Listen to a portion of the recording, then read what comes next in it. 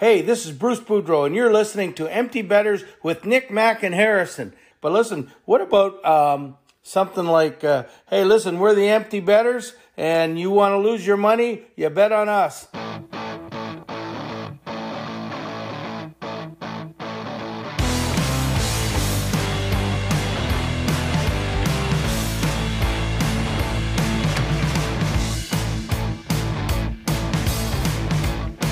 Good morning, everybody, and welcome back to episode 133 of Empty Betters. I'm your host, Harrison Scholes. I'm going to toss it across the screen to my co-host, Nick Manella. Long time no see, my friend. How you been? I know, right? It feels like it's been like a month, but it's really only been a week or two off, right? I think maybe two and a half since our last recording. Obviously, got to get a little summer break in there. Detox we'll call it a little bit. Firm two. Affirm too. I'm with that. A nice little summer detox from all the chaos that is the NHL that we will talk about today. I am going to toss it across the screen to my other co-host up in Wisco, Mac Vogel. What's going on, my man? Not much. I echo. It does feel like it's been a hot minute since we've all been on here, but as always, excited to talk hockey. Very excited to talk about all these deals that we've had over the past couple of weeks since we've been on. It was an exciting free agency. You want to announce? I don't know if we've had an episode since about your little new position writing for the Caps. Sure. Yeah. I did recently accept a role with Washington Hockey Now. If that sounds familiar to any of you, it's perhaps because you may follow Sammy Silber on Twitter. She's a great writer, and that's sort of her that's her site basically that she runs. And so, yeah, I'll be covering the Caps this coming year for Washington Hockey Now. So appreciate it in advance for checking out some of those stories that you'll see over the course of the season. Absolutely, man. Congratulations. Yeah, echo that. Can't wait to hear your expert analysis of their goaltending situation this year. We'll talk about that in a little bit. And I am going to toss it across the screen to our lovely intern, Jackson Gross. What is going on, my man? Been keeping myself out of trouble. Nice. Just lots of work going on, writing some articles, some baseball articles recently, but been doing that. Lots of yard work this summer, trying to be outside as much as possible. So it's been a good summer so far. It builds character, right? That's what we're told. Exactly. I read your NFL division preview for, was it the AFC South, I believe? Correct. Yes. Who you got winning that division? Tennessee. Everyone else is dog shit, and the Colts are mediocre. So I didn't know if you were going to end up going with the Colts. That might be a sore subject for Manila over here, but he's pretty honest about his teams. Yeah, it's just been, they've made it so hard to root for them like the last 2 years because I fucking hate Phillip Rivers. But like Matt Ryan, I'll take it. Why not? Yeah. Only 4 years too late. There you go. Well, we're not that far from football season, as you all know, but for the moment, we are in the, I guess, back half of NHL free agency, which is what today's episode is all about. However, before we talk about all the free agency news, we are extremely excited to tell you guys that today's interview guest is Washington Capitals legend, all-time great goaltender in the NHL, Olie Kolzig. We were very fortunate to be joined by Olie for this interview. We can't thank him enough.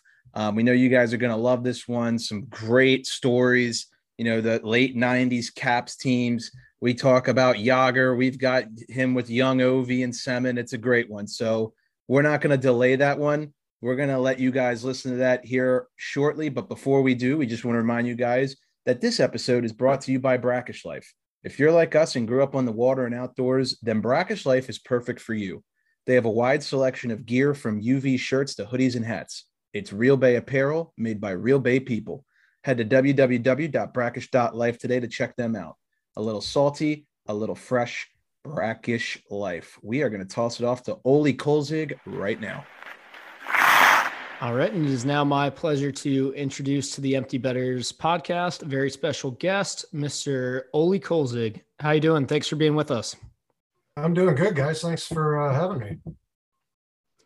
Yep. So those who are listening, obviously one of the longest tenured Caps players, long time goalie for the Caps, started back in 1989 all the way through 2008, and then 08, 09 briefly with the Tampa Bay Lightning as well. We'd love to talk about a lot of that, but before we get to some of that, Olie, we'll start this off same way we do with all of our guests. If you just kind of want to take us way back and tell us a little bit about how you first fell in love with the game of hockey and how you first started playing. So I was born in South Africa, spent a couple of years there, moved to Europe for a little bit. My dad was in the hotel business, and he got transferred to Edmonton when I was about 4 years old. So we moved to Canada. My dad was a big hockey fan growing up in Europe. Don't necessarily know if he watched a lot of the NHL, because obviously TV wasn't as big a deal then as it is now, but he decided to get me in the game, introduce me to the game. And in Edmonton, when you're starting out as a youngster, you got introduced playing on the outdoor rinks. And if you've ever been to Edmonton in the middle of January, it's not a pleasant game to play. Yeah.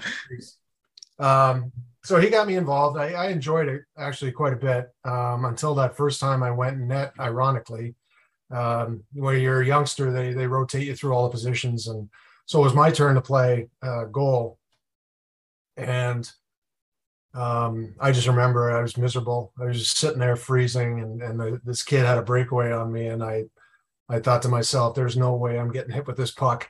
So I actually scooted around the net and hid behind the net and let him score on the empty net, because I did not want to get hit with it. So, like I said, it's ironic that I ended up having a NHL career as a goaltender. But well, that was it. I moved to Toronto when I was about 6 years old. I really started playing competitive hockey, and I became a full-time goaltender. I filled in one day for our guy that didn't show up for a game, and ended up getting a shutout, and enjoyed getting the pats on the back and all that. And I thought, well, this isn't too bad. And so I decided to, this is what I wanted to do.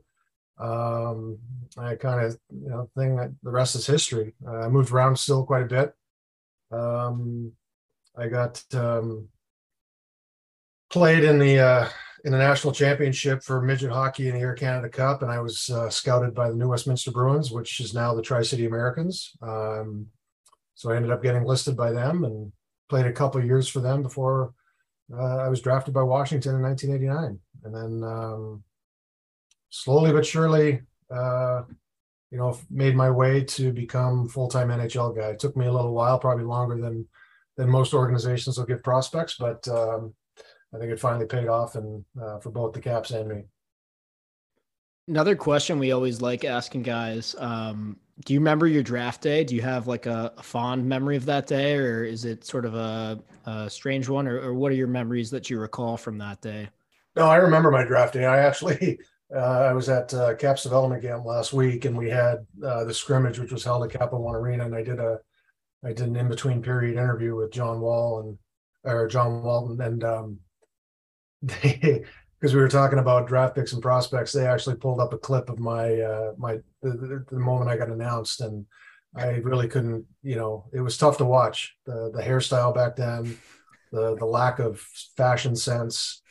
But no, I remember everything. I remember interviewing, with the Caps for about 2 weeks leading up to the draft. And I know it was myself and Byron Defoe. We were the two I know they were looking for a goaltender, and we were the two candidates. And I felt pretty good. First round, second round, I didn't care. I was just excited to get drafted and have a chance at playing in the NHL one day.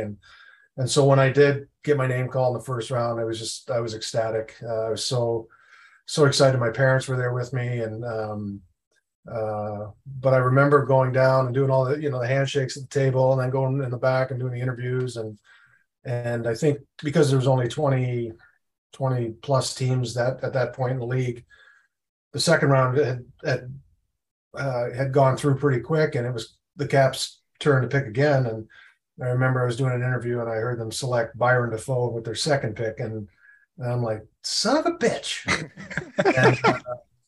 Because Byron and I back then didn't get along at all. We played Portland 16 times that year, and we just didn't like each other. And but once we went to training camp, we got to know each other. We obviously became best friends. But at the time, I was like, here I am thinking, okay, I've got a legit shot at being the guy, and now I got to compete with this guy and be in the organization with this guy for however many years. And but it was all good. It was still a very, very, very exciting day. Am I correct that you guys had known each other from even way before that? Like you had grown up near each other or something like that? Or so I moved to British Columbia shortly after that, the Year Canada Cup tournament, because that's where my dad had ended up working. He was in Victoria, BC, and Byron was from Victoria, and he was playing for the Juan Fuca Whalers of the BC JHL, and I'd played half a year for the Abbotsford Falcons, and then we both ended up playing in the WHL the same year. And so we played against each other for a couple of years before we made it to the Western League, and I just thought he was a very arrogant, very smug guy, and I don't like that, and I don't like that in players. And but yeah, that was my first taste of Byron, was shortly before we ended up playing in the Western League. But you guys had a couple other run-ins. I believe I heard that you guys it was either you and his wedding, or he was best man at your wedding, or something along those lines. It was both. Okay. There you go. I was married first, so he was best man at my wedding. And then the following year, I was best man at his wedding. We're both godparents to each other's sons. So no, our relationship, we went to our first training camp. After that draft, we went to Sweden and Russia. We were, us and the Calgary Flames, the first two teams to be invited over there for camp. And Byron and I were the only two rookies that went. And so I wouldn't say we were forced to hang out together, but just natural, the two young guys. But hanging out with him and getting to know him, and I obviously had a different view on him. I thought he was a great guy, and so we really hit it off, became best of friends, and had a fantastic trip over there. Great training camp. Both of us played well. And then I was a year older than him, so I started my pro career a year before him. So I spent 1 year in Baltimore, and then he came into town, and we actually both roomed together. We both were roommates, rented an apartment, and it was just. We had a. I mean, it was obviously a big rivalry. Two goalies fighting for a job in Washington, but at the end of the day, we both agreed that, hey, we just give our best on the ice, and at the end of the day, it's the head coach or management's decision on who plays, and so we didn't hold a grudge or hold it against each other, and I think as a result, we continue to this day to be great friends. That's awesome to hear.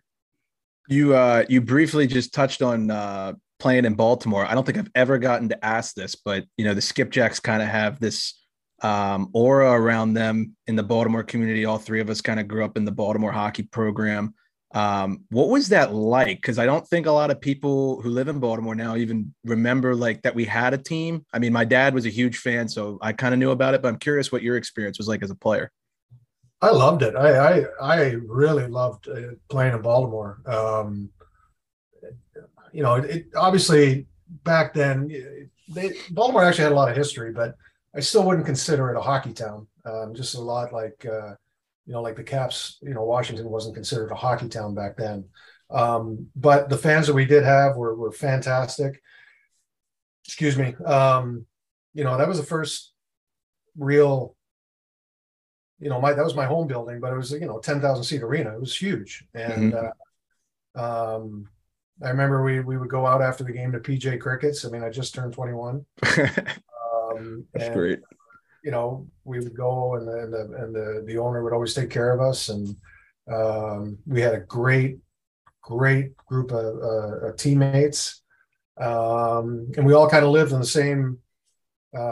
same apartment complex in Columbia, Maryland, and so I have nothing but great memories. It's Barry Trotz was our head coach.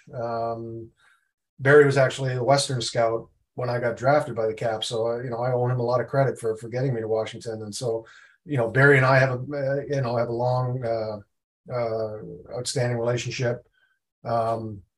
going all the way back to 88. And, Sean Simpson, who was I think we had like three, four goalies, Jim Ridneck. We all became close friends. It was just, it was a fun time. And, when you play in the American League, it's obviously a lot less pressure than when you're in the NHL. So you can enjoy yourself a little bit more and, play guilty, I guess is a term we use, which I wouldn't recommend nowadays, but yeah, it was just a fun time. It was a great era, the early 90s, and yeah, I had a lot of great memories of Baltimore. I went to, when Camden Yards was built, I think I was there for one of the first couple games. I was there when That's awesome. when Cal Ripken tied the record. Oh wow. Yeah, so a lot of great memories of Baltimore. What was it like, transitioning into the Caps? I mean, do you remember your first game, just sort of those first couple moments, what's going through your head during that time? So I made the Caps out of the first training camp as a 19-year-old after that trip to Russia. I think going into that camp, I had no illusion of being with Washington. I thought for sure I was going back to my junior team. And so I went in just to make an impression and not put any pressure on myself. And as a result, I played great hockey. I didn't think about it. And then, I got called into David Poyle's office and told me that I'd made the team out of camp. And then I think reality hit. And then I started thinking too much. I got my first start in Hartford. It was like the third or fourth game of the year. And we were down, I want to say 3-0, 3-1 after the first period. But I look back and I seen I didn't let any bad goals in. I wouldn't say it was a great game, but I wouldn't say it was a bad game. It's probably an average game. So I felt okay about it. We lost 4-1. I mean, I got some praise from our coaches and some of my teammates, and so it was good just to get that first game out of the way. And then, short time later, about 10 days later, I got the start in Toronto, and it was on Hockey Night in Canada.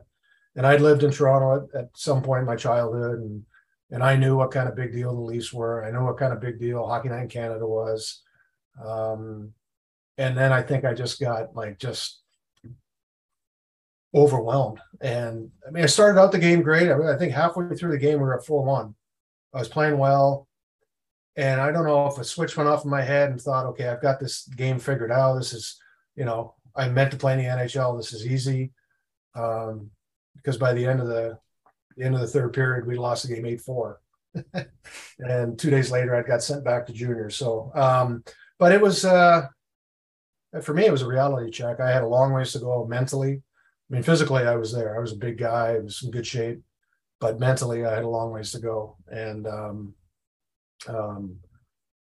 don't think it was probably for another 4 or 5 years before I got my next start. So it was obviously an honor to make the team right out of camp, play a couple games. But then it was a little bit frustrating. It took me another 4 or 5 years to get another start. How'd you stay motivated? Just reminding yourself each day to put one foot in front of the other in a situation like that. It's something that we've talked with other goalies about, but I'm just curious how you were able to do it sort of at that time. I mean, I knew I had some growing up to do, and I knew I had some, I had to work on my mental toughness. I knew I could be better. I knew my ability. I knew my work ethic. I knew my perseverance. Again, I was fortunate that I was with an organization that was patient with me. I was fortunate that we weren't in the salary cap era. And there was times where it was very frustrating. I remember when Jim Carey came up and Ace had played fantastic in the American League and came up and was playing really good. And I just kept saying to myself, you're every bit as good as he is. He's got something figured out that he was a very laid back guy. Things didn't faze him. I was more of an emotional guy. I wore it on my sleeve. It's probably why I wreck the trainer's stick budget every year. But at the same time, I looked at Ace's work ethic, and I looked at just some things, and I said, okay, just be patient, keep working, and it'll pay off for you. And it didn't necessarily pay off for me when Ace or Jim Carey was there, but it paid off for me the next year because, Jim got traded the end of that year. We got Billy Ranford, Adam Oates, and Rick Tocchet. And so, I was reinvigorated. Here's a new goalie that, even though he's a veteran, he's won some Stanley Cups. He was near the end of his career. So I was invigorated to come into camp. We just hired Dave Pryor as a goalie coach, who I had worked with before with the national team in Germany. So there was a comfort level for me now. And when Billy came in, we hit it off. I don't think there's a partner out there that could say that I never got along with him, because I always believed in treating people the same way you want to be treated. And, it is a competition. You can do, like I said earlier in the interview, you go out and do the best you can. And then the decision is obviously up to the coach. So anyway, great training camp. Billy had a good training camp too. And that first game, the start of the season, he got the nod. We're in Toronto again. And I remember he took a shot in the groin area and couldn't finish the period. And so I went in, and I think we were leading 5-0. Toronto was brutal back then, and we were actually an up and coming team, and we were up 5-0. And I mean, this is where I was mentally at the time, because Toronto had never been good to me. I got blown out the one game. The second game I played in Toronto, I dislocated my kneecap. So it was not a good building for me. So we're up 5-0. I go in the period thinking, all right, here's your opportunity. Here's your opportunity. What do? I go in there going, don't blow this game. Don't blow this game. Don't blow this game. And it's just the wrong mindset to have as a goalie. And I think once I got that first shot on me, and it was a big save, I think I just settled down. And then my mind switched, and I said, here's your opportunity. You've had plenty down the road. You didn't take the ball and run with it. Where you're at now, the organization where it's at now, take the ball and run with it. And then that's the year we ended up going to the Stanley Cup Finals. So, I tell all the young guys that I work with now in the organization, I just, perseverance is huge. Self-confidence is huge. Self-belief is huge. The game of hockey, there's always going to be setbacks. And it's how, you keep your mountains low and your valleys high. You never get too excited when things are going good, and you never get too down when things are going bad. You're not always playing as great as you think you are when you're winning, and you're definitely not playing as bad as you think you are when you're losing. It's just it just comes with the position. You're a hero when you win, and you're a zero when you lose. And so, I learned a lot in those 7 years leading up to finally becoming a number one guy, and I finally applied myself to it. And then, I had another 7-8 years as a number one, and a great run for the rest of my career. Talked about that cup final run briefly, and obviously there's no secret you were a huge reason for why the Caps got so far that year. Just insane numbers in the playoffs that year. But I'm curious what you thought of sort of the rest of the team that year, and what some of the other big successes from that group were. And additionally, if you could sort of just take us into the mindset in that locker room that year, what was kind of going through everybody's head? Yeah, I mean, obviously I had a great run, but I mean, there were so many other contributing factors. That first round series against Boston, we were up 3-1, and all we read about in the paper, all we listened to on TV, because there wasn't social media back then, was, and Tony Kornheiser was the worst at that with the Washington Post. It wasn't how great we were playing and how we're doing as a team. And it was all about, here we go again. Caps are up 3-1. Are they going to choke again? And that's all that was talked about. And then we lost game 5. And then that just kind of, it kept building up. And I give Ron Wilson credit that year, because he came out and we basically we addressed the elephant in the room in our pregame meeting before game 6. And he basically challenged us all to rise to the occasion. And because we're a different team, we're not the Caps of the past. And anyway, we rallied as a group, and we ended up eliminating Boston. And I think a lot like the Caps in 2018, when they finally beat Pittsburgh, it just took a tremendous amount of weight off our shoulders. And we just, we felt, I wouldn't say invincible, but things were starting to fall in place for us. All the top 3 teams in our conference that year had gotten upset in the first round. So instead of playing Jersey or Philly, trying to think who else. I think who else got it. But anyway, Buffalo upset Jersey. Ottawa, I think, upset Philly, or the opposite way around.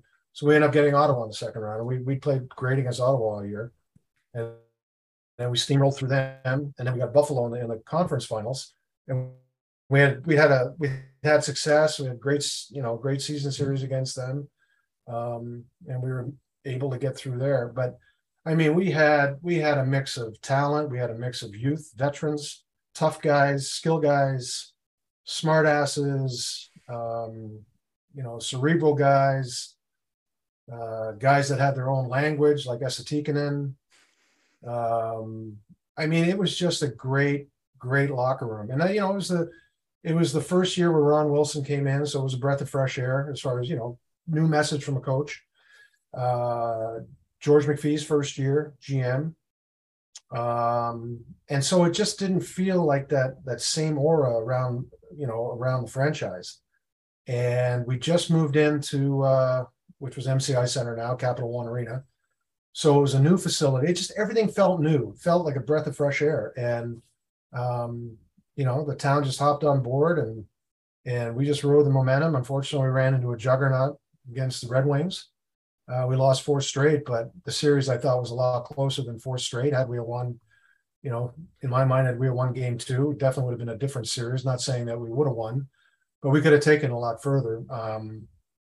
But yeah, we had a lot of great personalities. We had Brendan Witt, we had Joe Ricci, Craig Berube, Dale Hunter, Mark Tenorti, Peter Bondra, Adam Oates, Joey Juneau. We brought in Esatikinen and Brian Bellows. We had Sergei Gonchar, a young guy, Ken Klee. I mean, it was just a great mix. And there's reasons why teams like that go to the finals. When you gel as a unit, you care for each other and you play for each other. It just, the sky's the limit. And that's what it was back then in 89 or in 98. Talk a little bit about, you mentioned smart asses. Who were some of the real big personalities on that team? Well, I'd say Joe Ricci was the crown. Yeah, he wore the crown for that. Dale Hunter was right up there. Chris Simon, Craig Berube, myself. I got in there a little bit. Forgot to mention Phil Housley, Hall of Famer. He was on our team too. Not a bad player. I would say 50% of our team were smart asses. And I think that's what made it so enjoyable. We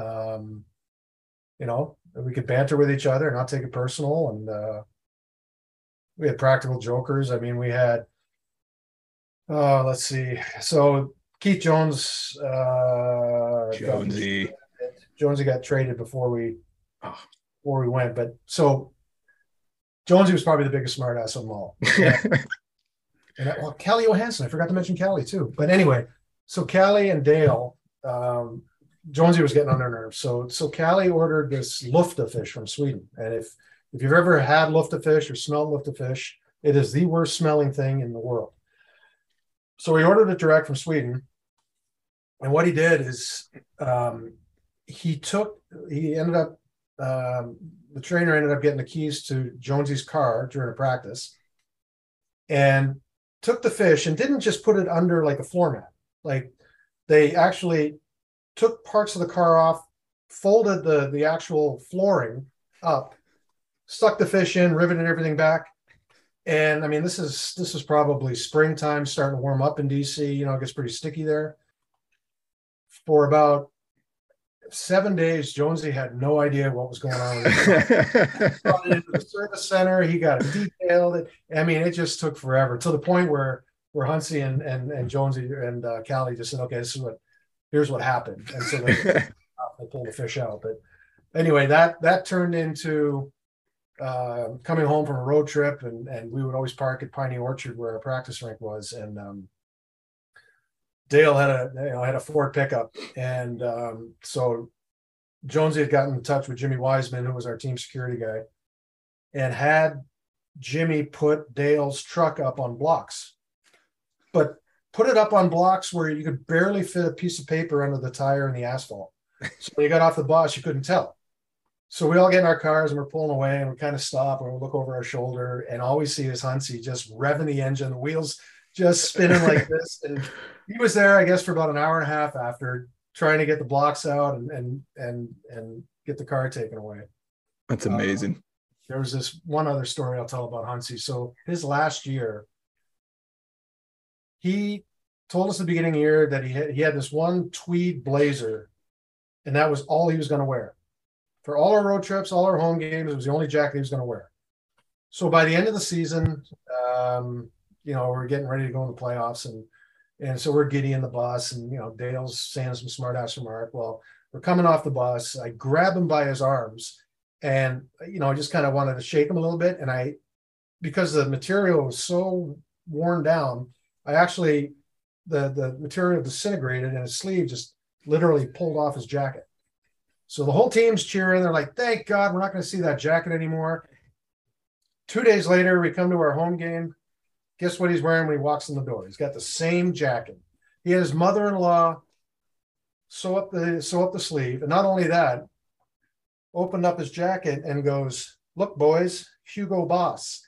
He went into one of the other guys' jackets and trimmed out the oh my gosh, inside and had his mother-in-law back on. But that's the kind of team we had. It was just a bunch of oddballs that we just got along. I'm curious, you played, like you just mentioned, the cup final era, and then you got the Yager era, and then you even saw like a young Ovechkin. How, I guess, the difference between like that cup final years and then maybe like the quote unquote Yager era, like what was the difference in the teams? Like, did the dynamic ever change? Did like the team get, a little more serious, like, or less jokes as time went on? Like how'd the whole team dynamic change? Initially it was, we were all excited when we got Yogs. I mean, we played against him and he was our nemesis for the longest time. So when we got him, we were excited. We didn't know anything about him. Obviously he was a different guy back then, as opposed to the guy that he is now. I mean, now I think he just finished playing last year. He still might be playing this year for his. He is, yeah. Czech Republic, So, but he for whatever reason, it just clicked, and he started taking things more serious his second time in the NHL. But back then, he was the big dog. Wouldn't always compete the hardest in practice. Would always complain about drills. He was just an up and down emotional guy. But having said that, probably our second, third year having him, maybe second year, we brought in Robert Lang, and we ended up battling with Tampa for the division lead that year. They ended up beating us by 1 point. And I mean, I would argue we had just as good a team, maybe if not better, than we had in '89. We played Tampa in the first round, and we went in, shut them out game one, beat them 5-1 game two or something like that. I mean, totally had them on their heels. Organization had never gone past the first round. So, in their mind, they were probably figuring, okay, this is going to be an early exit. And then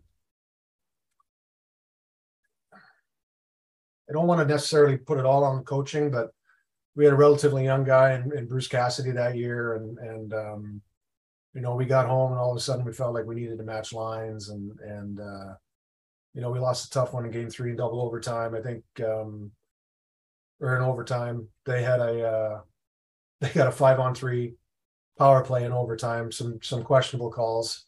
So they win game 3. They're feeling good about themselves. They get back into it. Game 4, I didn't play well. Team didn't play well. Game 5, we go down. It's a good hockey game, 2-2. Late in the third, I go out to play the puck, and I rim it around the boards. And my follow through is about thigh high, but Marty St. Louis, who's 4'5" at the best of times, was cutting the net, and on my follow through, I clipped him. But he was literally 2 feet off the ice. I mean, my stick wasn't past my thigh. It gave me a high sticking penalty for it. So now, oh my God, we're killing a penalty. They score. They make it 3-2. They win game 5, 3-2. We come back home on Easter. We're up 1-0 with about 2 minutes to go. They get a lucky goal, bounces off one of our players right over to Dave Anderchuk, who's by himself, wide open net, puts it in, ties it up. and then we lose in triple overtime that year. So we lost 4-2. But I mean, we had Trevor Linden, Adam Oates, Jeff Halpern. We still had Bondra, Gonchar, Witt. I'm trying to remember all the guys that we had back then. Robert Lang. We had a good hockey team. And, had we gotten past Tampa, who knows? I mean, there were a lot of good teams that year. Jersey, bounced Tampa out that next round. But, with the Yager era, it was up and down. It's probably more down than up, but that one run, that 1 year, that was a good year. And unfortunately, we didn't make it happen. And then, the next year they dismantled everything and everybody got traded. And so we still had a good group of guys. I wouldn't necessarily say we were as tight as that 89 team, 98 team. But we still had a good group of players and a good group of guys. What was the lockout experience like for you? You go over to Germany. You play in Berlin, I believe. Mm-hmm. What was that whole experience like? I mean, obviously, I'm sure you're not thrilled about not playing in the NHL, but did you enjoy the time overseas? Yeah, the lockout sucked. I mean, that was brutal. That was the year I probably would have earned the most money in my career and didn't get one penny from it. But having said that, I decided I gave it until the new year, thinking that there was no way we're going to miss a whole season and that we'll start sometime in January. Well, that didn't happen, and I was 34 at the time, so I needed to play. I mean, I knew that if I took a whole year off, it was going to set me back, and so I needed to play. And I ended up getting in touch with Stefan Ustorf, who was a former teammate of mine in Washington, who was playing for Berlin, and they needed a goalie. They had a young guy that they had a good team. They had a young guy that could be good, but they didn't want to have him going into the playoffs by himself. So I ended up going over and playing, I can't remember, 10 games maybe before the playoffs. And I remember in round one, I ended up hurting my knee, which I had to have surgery for when I got back to Washington. But we ended up winning the championship that year. I felt like I had a bit of an influence on the young goalie there, Oliver Jonas. And we had probably 7 or 8 Canadians on the team. Berlin is a world-class city. I'd been to a lot of places in Germany, obviously with my family living in a lot of the parts, but I'd never been to Berlin. And so the history of it, and I was just over there by myself. My family had stayed back in the U.S. So on my off days, I would wander around and do some sightseeing and touring. And the DEL, the German league, is for European hockey is as close to North American as it gets. I mean, it's physical. Half the teams are usually made up from guys that played in North America. So English is prevalent there. And we played in some great cities, great buildings. And that gave me an opportunity to continue playing so that I would be somewhat sharp going into training camp the next season. But the lockout itself sucked. That was brutal. Figured that much. Yeah. I mean, that's kind of a consensus answer, I feel like, for everyone that we've talked to. But you mentioned that, you come into training camp sharp after playing in Berlin. And obviously, I believe that year after the lockout, that was the rookie season for Ovechkin, kind of a new look Caps. They have a new era coming. What was the whole feel of that season? I mean, I know the team didn't exactly do well standings wise, but just, you're talking about a legend now in Ovechkin, and he was a rookie back then. What was the aura of that year? So I met Ovi actually while I was in Germany. I remember we were in Cologne, and it might have been the first game I played for Berlin, and he was there.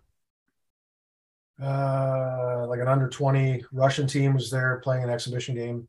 So I got to meet him there. And my first impressions were, this kid's unbelievable. I mean, he was as, gregarious. His English wasn't really good, but he was as gregarious as he is now. But again, I hadn't seen him play, and it was a first overall pick, and we're excited that he's coming. And so, there was a buzz in town that next training camp. And And then the first time you go on the ice with him, you're like, wow, this kid is dynamite. And what I was really impressed with was that he was not. Most Europeans, especially Russians, they come in, they're a little leery. It takes a while for them to trust people. But Ovi came in right away, wanted to be a part of the group, wanted to room with a North American guy so he could learn English and learn the culture right away. Was always a part of the team. And then when you saw him play, and you saw him just play with enthusiasm and just like this youthful, it was infectious to the team. And because we'd come off, well, even the year before the lockout, we had a terrible year. Then we had the lockout, and so it just wasn't a good vibe coming back. I mean, obviously we were excited after missing a year to be playing again, but we knew that it was going to be a couple of tough years with the lineup that we had and how young we were. But then you see Ovi, and now there's a little bit of optimism. You're starting to like, wow, this is, we drafted Nick Backstrom, we Mike Green coming in. We had a lot of youth coming in, and at the time I was like, I'm so thankful I didn't ask for a trade. I mean, I see where this organization's going now, and I'm excited, and I just hope my body can hold up until we finally, get to the culmination of being relevant again. And unfortunately that didn't happen, but yeah, always you could tell this kid was special. I didn't think back then he was going to continue to do what he's doing at his age now, but I knew he was going to be, without even having him see him play 10 games. I think after he scored that goal in Arizona, the one where he was on his back, I'm like, this kid's going to the Hall of Fame. Yep, sounds about right. Minimize that. One of the other guys, young guys on that team who, in my opinion, one of the best shots I've ever seen. And I don't know if you could back me up on this, is Alex Semin. What was he like as a teammate? I wasn't a big fan of Alex Semin as far as the teammate goes. He was the exact opposite of Ovi. Didn't really want to learn the language. He was aloof. Didn't really want to interact with his teammates. But I would arguably say that he was more talented than Ovi. Ovi was full of heart, determination. I think Alex Semin was just playing on pure skill. As far as a shot goes, I mean, this guy, he had one of the best snapshots I've ever seen. And it's wild because he always had his hands close on the stick. And that when they're like this, there's not a lot of leverage on that bottom hand, so you don't get a lot of power. Obviously the further down you go, the more torque you get on your stick. But his forearms, I mean, I'm 6'3", well, back then I was 230. I had fairly big forearms, but this kid's wrists, I mean, I got big hands. I could barely put my fingers around his wrist. So he had a set of forearms and hands on him, and he could just change the stick angle without moving the hands on his stick. And you just couldn't pick up the release. He was talented. He was super. He's probably the most disappointed teammate I've had.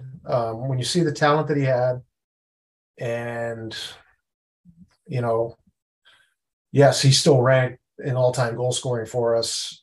He still put up numbers. But if he'd have shown any sort of heart like Ovi had, I mean, we probably would have made Malkin and Crosby look like, fourth liners. I mean, those two are a dynamic duo, but having Alex and Alex, if Semin had the drive and the ticker that Ovi had, I mean, it could have been lethal. Yeah, absolutely. One of the things I want to ask you, just speaking about after that lockout year, and this just came to me, they changed all the rules. I remember that year they cracked down on penalties. They implemented the trapezoid, I believe, for the goaltenders, if I'm not mistaken. Were people, or were your teammates, or just the league in general, were they like, what the hell is this? Like, how long did the adjustment period take? They took away like the 2-line pass. They changed the offside rule. Like, what was all that like? They took away the hooking, the holding, which I thought was fantastic for the game. Made the game faster. I think everything they did was right. Other than the trapezoid, and that was basically the Marty Brodeur Yeah. And I think Bobby Clark from Philly was the one that was really pushing for that, because goalies are really starting to handle the puck a lot better. But back then, before they put the touch offside or touch icing in, or non-touch icing in, it was a great way for goalies to protect the defenseman. They'd go out and play the puck, and the D-man didn't have to worry about getting killed by the hard forechecking forward. You put that trapezoid in, now it really hinders the goalie on helping the D, and I think, not that there's a study out on it, but I'd be curious to see how many more concussions were incurred because of the goalie not being able to play the puck and the D-man just getting absolutely hammered. Fortunately, they put in that the no touch icing now, which I think is great because the game has gotten so fast. But it was adjustment. It was a big time adjustment. The other adjustment we had to make was a shootout. They implemented that as well, and I'd experienced that a little bit in Germany. I mean, in Europe they have that all the time. But the biggest thing in Europe is you get rewarded for a regulation win. If you win in regulation, you get 3 points.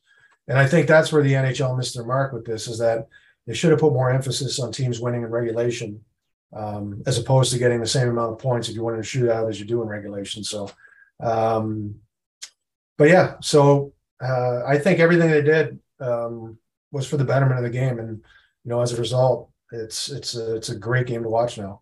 Not that it wasn't back then, but the speed and the talent and the skill, it's off the charts. No, we've kept you for a while, so we'll try to wrap up soon. I just have a couple more questions here. One, I definitely want to hear about sort of what your experience has been more recently in the last couple of years as a coach with the Caps, and sort of how you have transitioned into that role, and then of course how your 2018 experience was as a coach with the team too. Yeah, so it's no secret I left on bad terms with the team back in 2008, and I signed 1 year in Tampa. In hindsight, I probably should have just retired as a Cap, but with the way things ended, I didn't. As an athlete, you have an ego, and you think you can still perform at a high level, and I didn't want my career to end on that note. So when Tampa called and offered me the 1 year deal, I took it. And from a personal standpoint, it was probably the best decision I made with my family. Because things away from the rink were great. I mean, middle of January, you're coming out of the rink at 75 degrees, take the kids to the beach, and Disney World was right there, and so from that aspect, it was fantastic. But the hockey, there was a lot of turmoil there too, and my body was beaten up. The year before in Wash, I tore a labrum in my hip, and I had to use all summer to recover from that. And then 8 games into the season in Tampa, I tore my biceps tendon. I ended up getting traded at the deadline to the Leafs in a salary swap. I didn't even leave Tampa. I actually hosted the year-end party for the Lightning that year, even though I was spent a total of half a day in Toronto just to go get medically cleared. And at that point, I told myself, I had enough. It's my body's way of saying it's over, and so I retired in 2009, and then I just took 2 years off. We just stayed in Tampa, and we enjoyed the 2 years. And the one thing every ex-athlete will tell you, and every wife will tell you, that it's a huge adjustment that first year after you retire. Moms have a certain way of parenting. Moms have a certain schedule. Moms have a certain amount of time off from their husbands, and then all of a sudden the husband's there 24/7 thinking he knows how to parent and what to do. And so needless to say, there was a lot of headbutting going on. And then it got to a point where, like, okay, maybe I need to go back and work and get out of the house a little bit. So then in 2011, I got in touch with, or Dave Pryor got in touch with me and knew that I wanted to get back into it. And they offered me the associate goaltending job, which meant that I'd go down in Hershey and South Carolina and work with our prospects down there. And then I did that for 2-3 years, and then got hired on as the full-time guy up in Washington with Adam Oates. And but the role had changed at that point. So I moved up to DC. My family had stayed in Florida. I moved up to DC And when I was working with Dave, it was always Dave would come in if my game needed to be fixed, work on my game for 5-6 days, stick around for another 4 days, make sure everything's on track. And then he would leave me and go watch junior or go down to the minors. And so he wasn't living in DC. But just when I started taking that role on, the role had changed. Oatsy wanted me there full time. He wanted us to go on the ice every day with the goalies. And so for me, that wasn't what I had envisioned. I mean, I still had 3 young kids down in Florida, and I didn't nearly get back as much as I wanted to. So, the end of that year, Oatsy got fired, and Barry came in, and I knew it's not what I wanted to do anymore. I didn't want to be a full-time guy while I still had a young family. And so I went to Mac and Brian McClellan and talked to him about this player development position, where not so much as skill development as it is teaching these kids how to be pros. Because, I knew firsthand when I came from junior, you're basically thrown to the wolves. You're on your own. You're coming from an environment where you're living with a family, you're getting your laundry done, you're getting your meals done, you don't have bills to worry about. You just got to be at the rink. You're always getting told what to do. Well, when you turn pro, you've got to find your place. You've got to, you've got to set up all this stuff. You got to pay bills, grocery shopping. You got a ton of money from signing bonus. So you've got money management that you got to deal with. You've got time management you got to deal with, because you got so much free time now. You only got to be at the rink 3 hours. And so I pitched this to Mac about coming in and trying to help these kids adjust, and, helping them get on a routine, so that the biggest thing for a pro is consistency. That's all coaches want out of the players, is consistency. And like I said earlier, keep the mountains low and the valleys high. That's consistent. You don't want a player that's up here and then down here, and the coach doesn't know what he's getting from a game to game basis. So that was my job, was to go in there and work with these guys on making them become consistent quickly, which is very hard to do for a first year player. I mean, it's such a big jump going from junior college European hockey to the American League.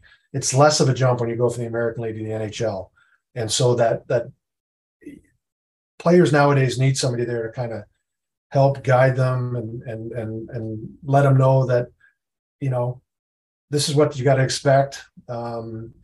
Everybody that's come up this way has gone through the same thing, so don't feel out of place. And so it's something that's evolved for me.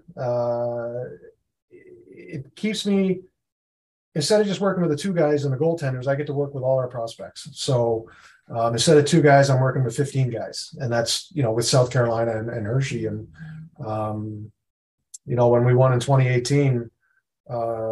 I had 6 guys that were on that playoff roster that I'd worked with the year before in Hershey. So those are the gratifying things when you have those kids, when you get them young, and then all of a sudden, they're holding up the Stanley Cup. I mean, that's worth it.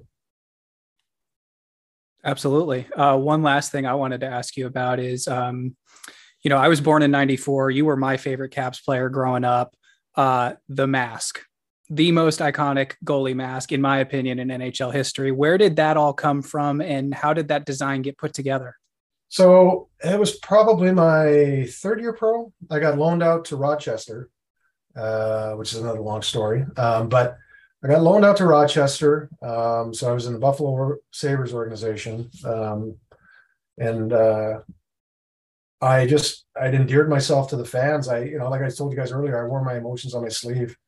And, this is the first time the Rochester fans had seen me. And, here's this 6'3", 230-pound goalie, which, back then was really big, breaking a stick over the post or slashing somebody or punching somebody in the face.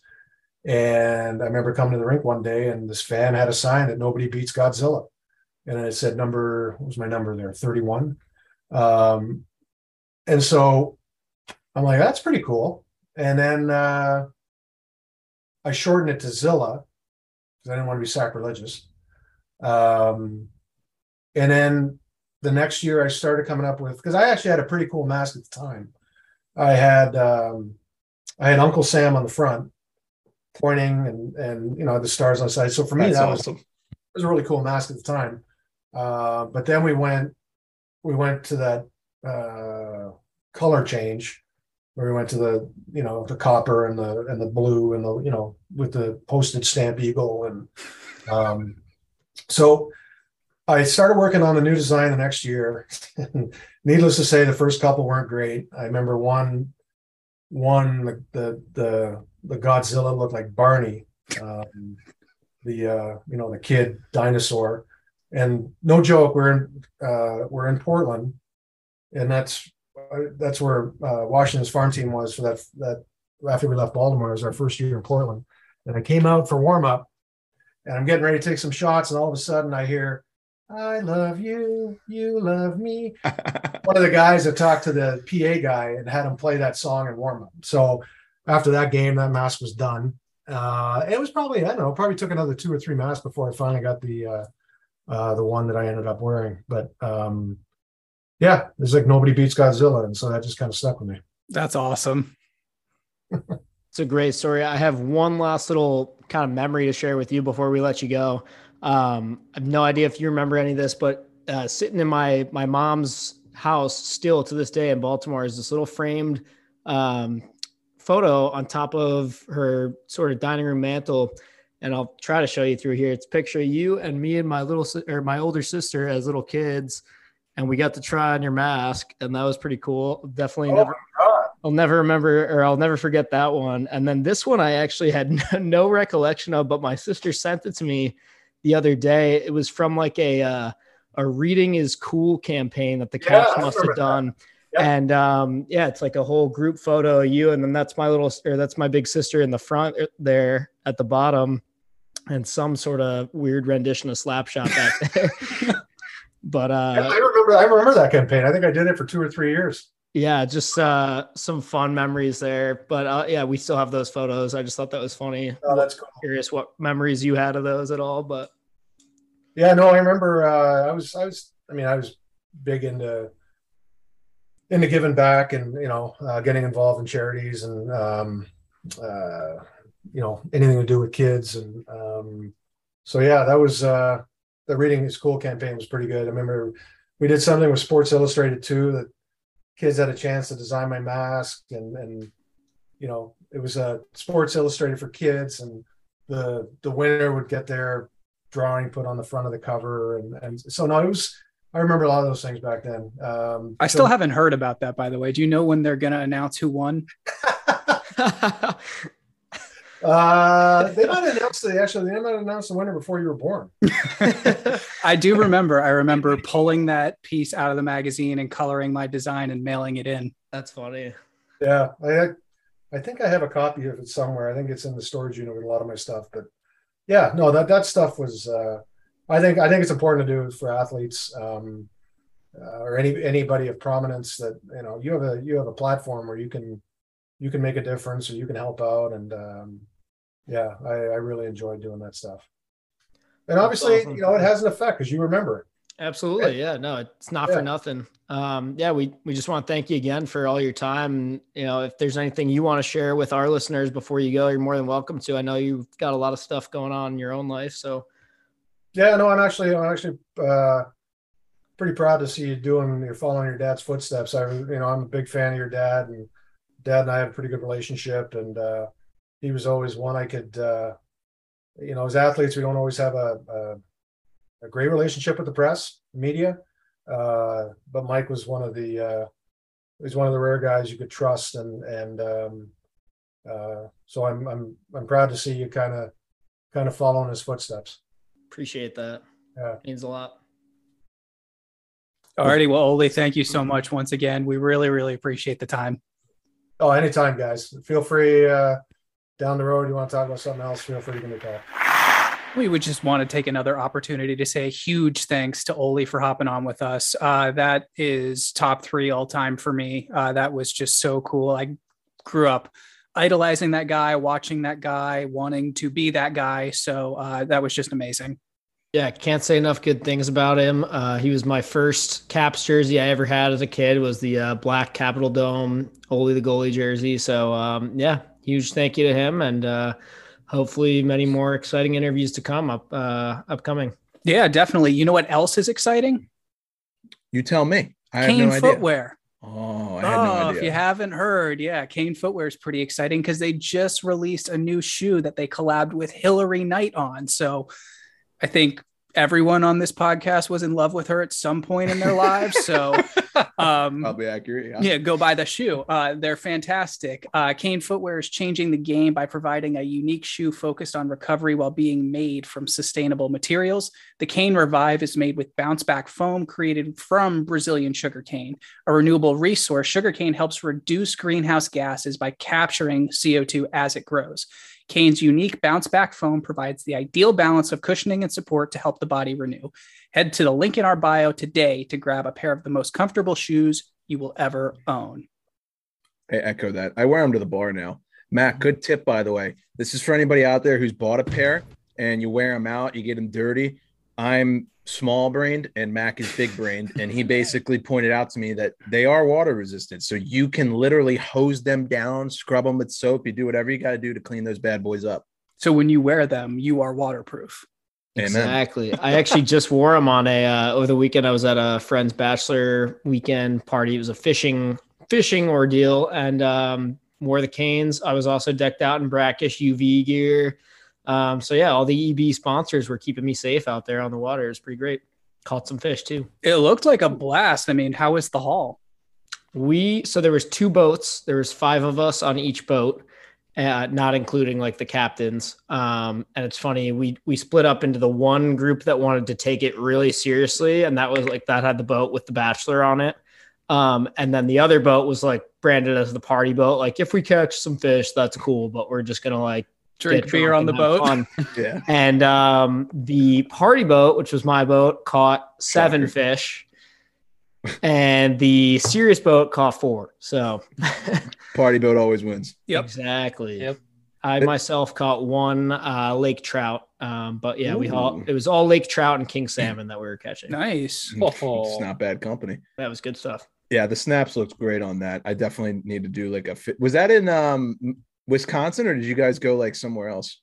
Nope. So one of our buddies has a beach house in like his family beach house is in South Haven, Michigan, which is a great little town. In if you've never been there, it's a cool little beach town.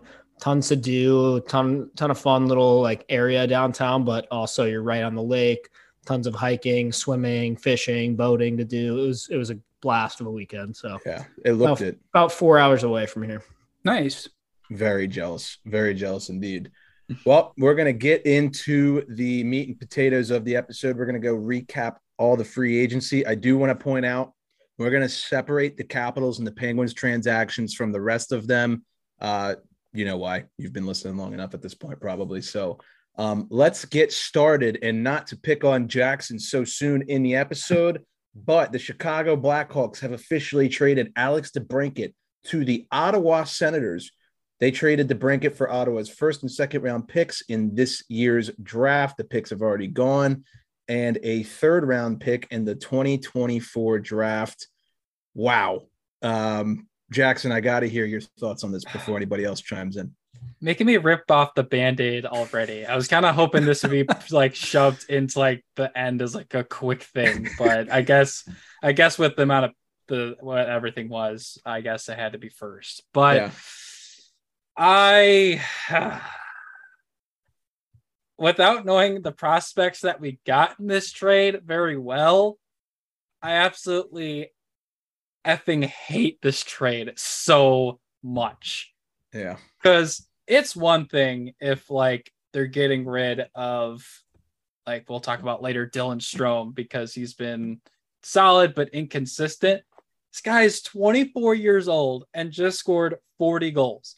Yeah. And by the time this Hawks team will be good again and actually contending, hopefully 3 or 4 years down the line, he's going to be 28, 29 years old, right in the middle of his prime, with another 3 or 4 years of his prime left. Yeah. So we should have gotten a lot more. I would have loved, like, I get without a first round pick, it it kind of is what it was. Getting number 7 was insane, but I literally just, my heart sank when I saw that. And I'm like, I hate Kyle Davidson so goddamn much. So what's the consensus opinion in the Chicago sports world? Like, are there many people talking about it? Oh yeah, I've been kind of deeper into Blackhawks Twitter and some of the people I know from other Twitters that are also Blackhawks fans. And while they, at this point, they understand it somewhat, they are still mighty. They're happy with the draft, like who we got, but they absolutely hate that it had to come at the cost of DeBrincat and Kirby Dach. I think this is just one of those deals where it's like, if you're a Hawks fan, you're going to hate it until that prospect is a stud. Mm-hmm. Yeah. Or even just makes the league so you can kind of like judge it up. But yeah. And then the Blackhawks, obviously they trade Kirby Dach to the Montreal Canadiens, which is honestly like kind of a really good trade for the Habs. If you want my honest opinion, they might be sneaky this year. I've shit on them ever since this podcast has existed.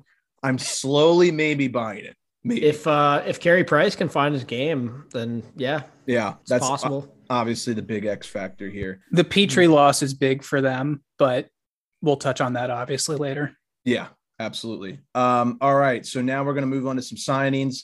The LA Kings acquired Kevin Fiala from the Minnesota Wild and then turned around and signed him to a 7-year, $55 million deal.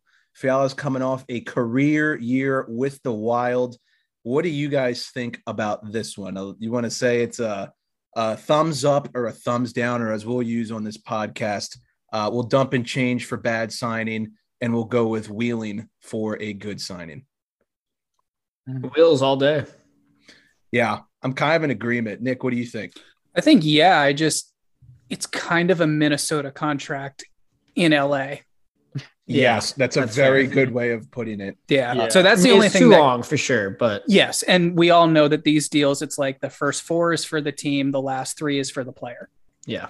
Yeah. And there's always probably, I don't know the specifics of the contract, but people just sign 7-year deals. And by year 6, they factor in the buyout. And it's right. And 7 years from now, the Kings could add 2 more Stanley Cups with Turcotte, Kaliev, Byfield, all these guys. Like, they are on the up and up for sure. Jackson, any thoughts? Yeah, I'm a huge fan of it for a couple of reasons. One, my first is a completely biased reason, in the fact that Kevin Fiala is no longer in the division against the Blackhawks anymore. So, fuck Minnesota. Yeah. But I also like this. Like you said, I think this is good. This is a good building piece. Continue to build piece for the Kings.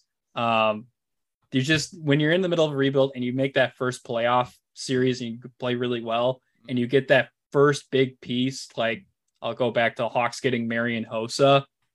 That's kind of, I don't know if Fiala is going to be as good as Marian Hossa was, but that's kind of the vibes I'm getting from this. Off the ice, that dude in LA. Yeah, that's holy shit. Well, now that Sagan's taken off the dating market, we got new bat signals that'll be flipped up. But that's God. Neither here nor there. Staying on the topic of the Minnesota Wild, they re-signed goaltender Marc-Andre Fleury to a 2-year, $7 million deal. There was a lot of speculation about Fleury potentially going back to the Pens. There was talks about maybe the Caps trying to make another pitch after the trade deadline pitch failed. What do you guys think of this deal for Minnesota? I think it's solid. 2 years makes sense. Obviously, I think even 1 would have been fine, but like we said before, there's a little bit built in there for the player. I think 2 years makes sense for MAF and for the Wild. They didn't have a choice either. They dealt Talbot. This is your guy. The goalie market was essentially dried up after Kemper was off the table. So, you got to stick with your guy. Yeah, they doubled down. They committed to it. So they're stuck with it now. They're going to lean into it. And I think it's, it shouldn't be a bad call. I think it'll work out well for them. They did the opposite of what Vegas did. Quite literally, yes. Yeah, they shipped Cam Talbot up to Ottawa. Ottawa, God knows, that team might be sneaky this year. Lot of rumors about how they stack up against the Leafs in terms of offense. I don't know if I agree with that just yet. Jackson, you got any final thoughts on the deal? Yeah, no, I think 3.5 million for a guy who's still going to be at the very least an above average tendy is going to be good for Minnesota. For them, it's really going to come down to the fact of who their backup is at this point and how he's going to play when Fleury does have to sit. But nothing wrong if you keep a guy at 3.5 AAV. So, yeah, for sure.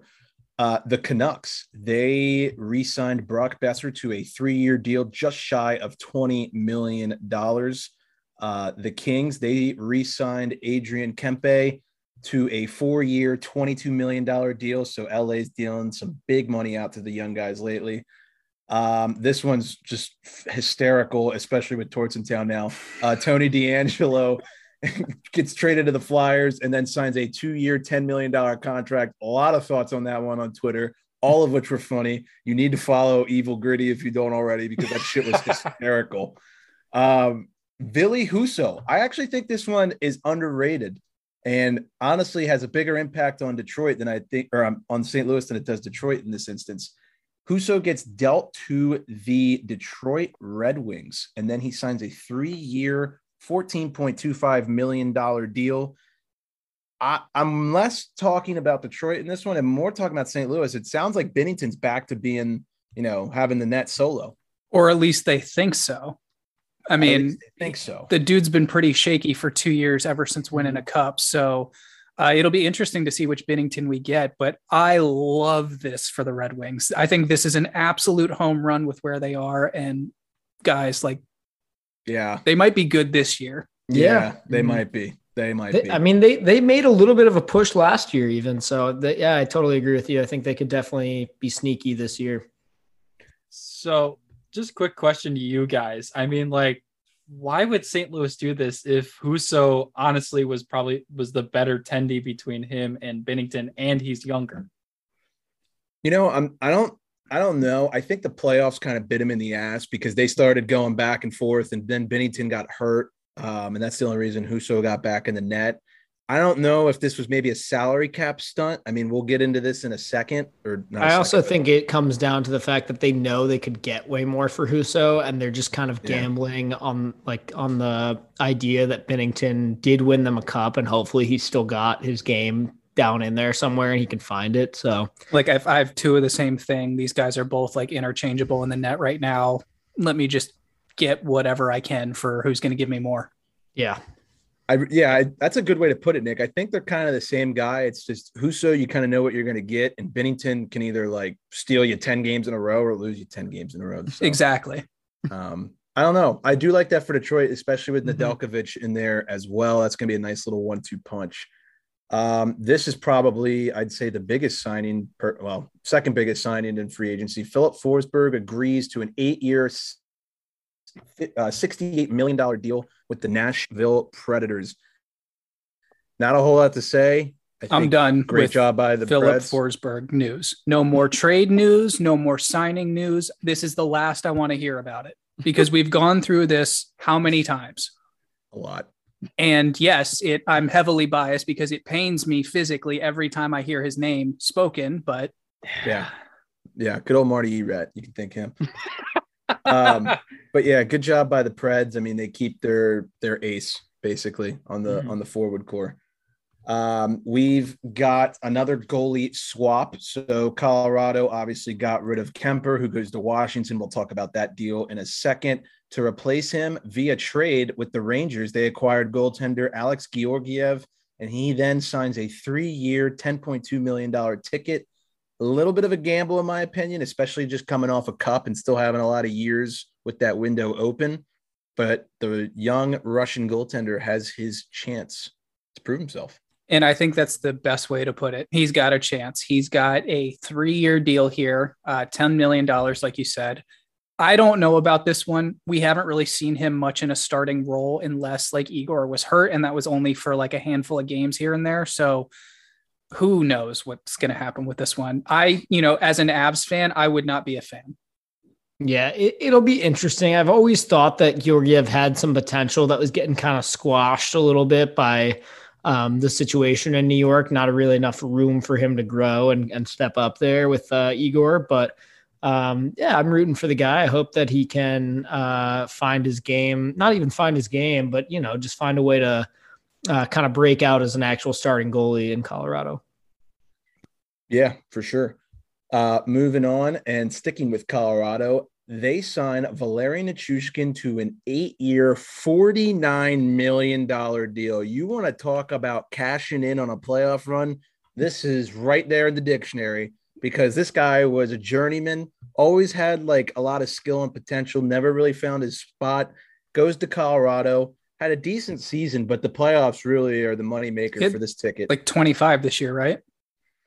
Honestly, beats me. Good question. But the playoff run, I mean, Mac, we were even saying for gambling purposes, come the finals, he could have been a dark horse for Conn Smythe. Yeah, he was definitely in the conversation. That's for sure. What do you guys think? I think 8 years is a lot for a guy who's had like one stretch of good play, but I understand it.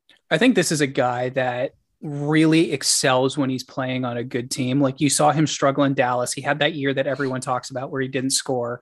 Now he comes over to Colorado. He's got this sort of like, Tom Wilson-esque game where he can, chip in offensively, but he can also run guys over in the corner. And I think it just worked. So, I mean, if he can keep that up for these 8 years, great. But I mean, that is a lot of money. Yeah, it is. Yeah, I mean, that's just a little bit over $6 million per, if I'm not mistaken, with my mediocre fifth grade math. Which would be more than McKinnon currently, correct? Yes, another little controversy. So crazy. Yeah, Colorado's stacked. They might have lost their starting goaltender, but personally, I don't think you need the best goalie. Kemper's not the best goalie in the league, but Colorado found a way. Mm-hmm. So, yeah. We're going to move on to what I would call the biggest free agent signing in the offseason so far. We got Johnny Hockey. Johnny Gaudreau was offered an 8-year, $10 million per deal from Calgary, stiffs him, gives him the finger, leaves, tries to sign with Philadelphia. Their incompetent GM can't actually find the cap space to sign him, and instead he goes just across the Ohio River to the Columbus Blue Jackets on a 7-year, $68 million contract. Holy shit. What are the thoughts, boys? I actually, in a weird way, like, obviously I hate the Flyers. I mean, CBJ is also in our division, so that doesn't make a difference. But typically I'm like, I don't want to see like the Flyers, the Penguins, or the Rangers get like anybody good or anybody that I like, right? In a weird way, I would have rather Johnny Hockey go to Philadelphia than the Columbus fucking Blue Jackets, just because it's like, at least that would be kind of cool for like the game in a way. Like that would have been pretty sick if the Flyers got Johnny Hockey and he had like torts and shit. Like, I don't know, that would have been. I could have lived with the Islanders too. Oh, I definitely could have lived with the Islanders. CBJ, my problem here is I like Johnny Ham and Cheese, and I'm just bummed that he's just going to go like disappear into like the stratosphere in Columbus. Like literally, I have a buddy who's from like just outside of Columbus, and he like is a decent sports fan too. Doesn't know a ton about hockey, but like the other day he was talking to me and he's like, so like, when's Ohio going to get a hockey team? And I was like, you have one.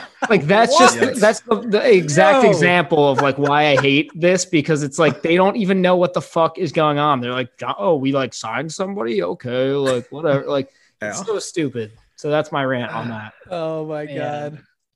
Nick, what are your thoughts on the deal? I mean, this is just so beyond dumb. It's just like, it's like, oh, it's going to be Philly. Oh, it's going to be New Jersey. Oh, it's going to be New York. And I'm like, just stay the fuck out of my metro, please.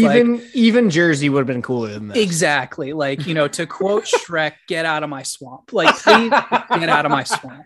And this guy goes, oh, and you start to hear there's another team in play. And I'm like, great. Like St. Louis. It's like, no, Columbus. Fuck. Like, come on. Yeah. Give me something a little better to work with. It's like, and then you look at their roster, it's just like, let's put 2 really good players on the wing on the first line and nothing down the middle. So like, I mean, I don't know. This team will probably end up like still knocking on the door for a playoff spot though. It's just how they work. They're always in the mix somehow. They're never an easy out. Jackson, you got any thoughts? Yeah, I think I'm gonna be a little bit different. I know Columbus isn't as huge a market as some of these other teams, but I feel like it's a little disrespectful. Some people talking down on them. I'm happy. I'm honestly happy that he left Calgary for the simple fact of how salty he's made everyone there. I don't know if all you saw that clip of that news anchor or whatever. Oh yeah, like in Calgary. Awesome. I was just like, come on. Like we've all had like big guys leave our teams in our cities at one point. You don't have to be petty about it. But I guess now that they're in the Eastern Conference, I've always had a weird soft spot for Columbus, especially after they made the greatest meme ever and beat Tampa Bay in a sweep. So for his bag, I don't like it because there was rumors he was going to get like 15 or like 17.5 million a year from Calgary at one point, but the max, whatever it is, yeah. Simply just the storylines. I think it's going to be interesting, and people still trying to figure out like, why the hell did he go to Columbus? I also just don't like it because the Flames, I've said on this show before, but the Flames have like low-key been one of my favorite Canadian teams for a while. I like their image and just they sort of are that like bad boy fun hockey team. Very fun hockey team, or they were, but yeah. And now they're just like gone. Like just, there's like Kachuk's probably leaving now too. And I'm kind of bummed about that. So of course he comes to the Metro. That's all my last comment is. However, I will say you got Laine, you got Gaudreau, that one kid, that prospect, Kent Johnson, nasty. Yeah, the kid from Michigan. Yeah, insanely skilled. Elvis is totally capable of shutting it down in net for that team too. Like if you look at it on paper, they actually are starting to look decent. And do they still have Korpisalo? I thought they dished him somewhere, but maybe they do. Don't know. But I don't know. They kind of got a couple guys that are like key guys you want to watch. Be an interesting team. I don't know if I'd say fun team, but interesting team. Yeah. Moving on. This was a big trade, and I think that Mac and Nick are going to have a lot of thoughts about this one. A stunning trade. The Golden Knights send Max Pacioretty and Dylan, help me, Coghlan to the Hurricanes for nothing, literally. So, thoughts, comments, concerns. Oh, you stupid idiots. Like, what do you think you're doing? Like, it's like, okay, we'll give Nick Suzuki to the Canadians for Max Pacioretty, and then we'll give Max Pacioretty away for nothing. to the Metro. Genius. Yeah. To the Metro. And of course it's to the Metro once again. Like, of course the Hurricanes somehow found their way into that deal and are just like going to reap the benefits of it and not have to pay anything. I hate the Golden Knights so damn much because they continually just screw up their cap space every year where they have to trade somebody good away to actually have cap space to sign somebody else good. Like they refuse to like wait on players too, or like, just invest. They're so impatient. Like they just fucking, if they don't like how a guy played, or even if they do like how a guy played for a year or two, they're like, that's enough though. Next, like if you're a player on that team and you're talking with your GM or coach for that like matter, like, and they come to you and say like, yeah, we're going to re-up you for 2 years. And you're going to go, how do I believe any of this? Because you've said this to everyone, coaches, players, whatever. And I just want to know if they have a master plan of some sort. It doesn't seem to me that they do. It doesn't seem like they're thinking more than like 2 days into the future at a time. Like literally they're just like, oh yeah. See, they think it's a slot machine where you just keep switching stuff around and hitting the button and eventually it'll all come around. I was actually thinking, I love it. That's good. I think they've kind of adopted like the LA sports teams market ideology where it's like, just get the star players every cycle and eventually we'll win because we had that one good year when we were actually a team. Yeah. They think they're like an NBA team where it's like, oh, we lost in the playoffs. Okay, time to like completely change out our team. Try it again. Oh, didn't work. Okay, recycle it and like just. Yeah, it's a little different with hockey. Nick, Lakers. Nick, I need a meme of some movie scene with a casino involved, and you just put like Vegas Golden Knights logo on the face. I need just- that. And when Just the like machine goes, Eichel, you've got Stone, like Pacioretty. yeah, exactly. And then like do it again. You've got like Fleury, Langer, and Oscar Danks, freaking Malcolm Subban. Oh in my there. God. Yeah. There have been reports that there are a lot of, well, one, this was a very unpopular move in the locker room. Pacioretty was beloved on that team. And secondly, I think guys are starting to realize like this is a rotating carousel. I mean, other than Carlson and Riley Smith, who we'll talk about in a second, is everybody gone? Was Shea Theodore part of that expansion? I think he was, but it's like 3 guys left. Maybe. That's it, which is crazy because they're not that old. Colin Miller's gone. I know that. Yeah, I do know that. Speaking of Riley Smith, signed a 3-year deal for $15 million total. I think relating to what Jackson just said. Trade. You think so? I don't know. I like Riley Smith a lot. I do. Well, I don't, but like that's just because of 2018. I genuinely speaking, I also think this is like a slight overpay by like 1 or 2 million, but I'm just nitpicking now. No, I don't hate it. This is an interesting one. David Perron will not be returning to the Blues this year. He signed a 2-year, $9.5 million deal with the Red Wings. Yet again, I love what Stevie Y's doing. This guy was red hot in the playoffs for the Blues. Young team, and now they're getting this guy who's got a lot of swagger, a lot of playoff experience. I like this deal. He's a son of a bitch too to play against.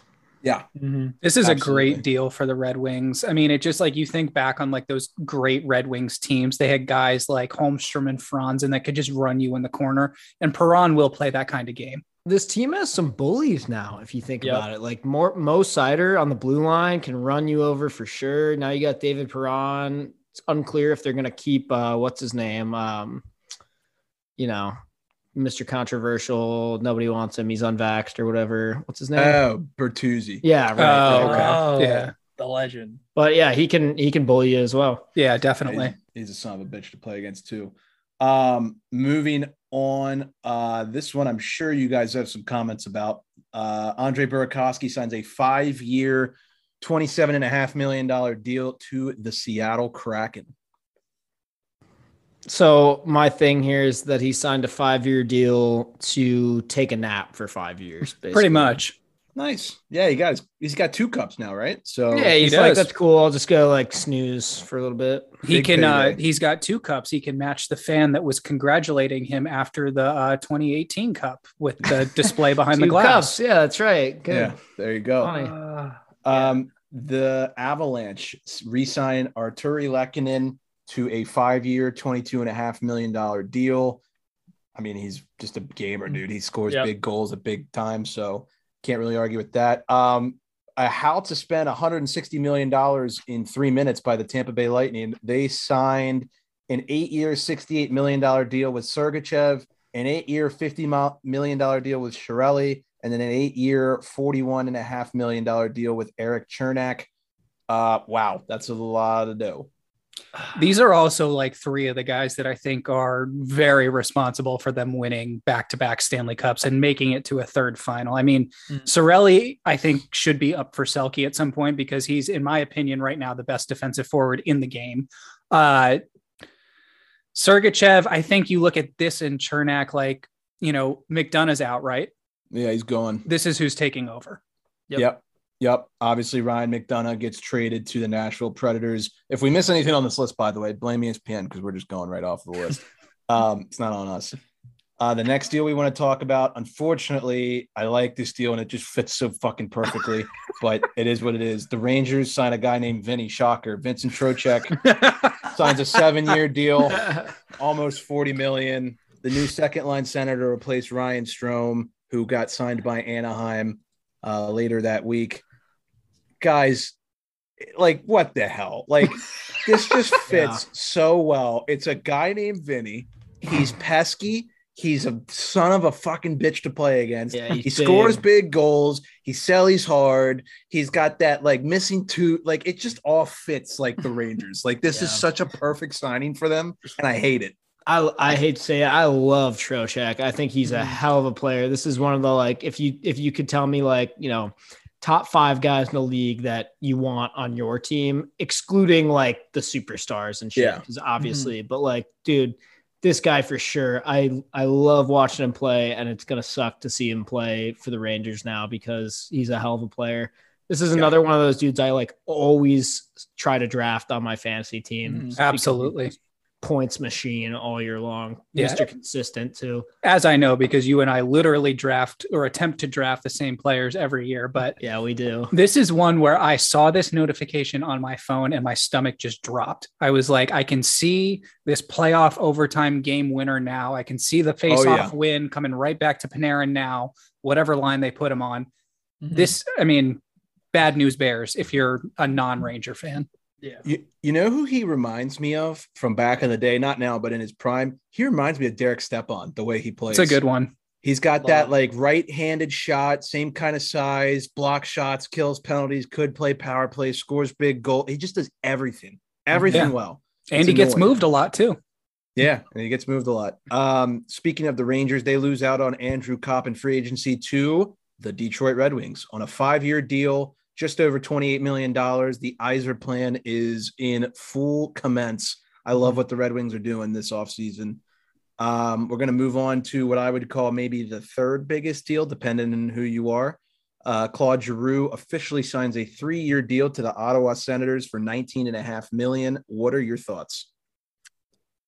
Dark horse team right away. I think I even, when the news came out, I like quote tweeted it. And I'm like, I'm liking what the Senators are doing. They have really solid base, and their top 6 is just incredible. And the fact that they were able to re-sign one of their big pieces that we'll get to later. I mean, Senators are going to be a fun team to use in NHL 23, but they're also going to be a really fun team to watch in real life. So definitely. And I'm a big fan of those uniforms. They're starting to grow on me a lot. I love, they're so sick. Like, I love the simplistic logo as opposed to the stupid 3D one that they had for like 4 years. And then they changed, like Harry, when they went to the conference finals against the Penguins, like they would change their stupid uniform like every 3 years or something. And it just went from bad to worse to what the hell are you doing? Yeah, that black one is awesome with just the flat like emblem on it. Really good.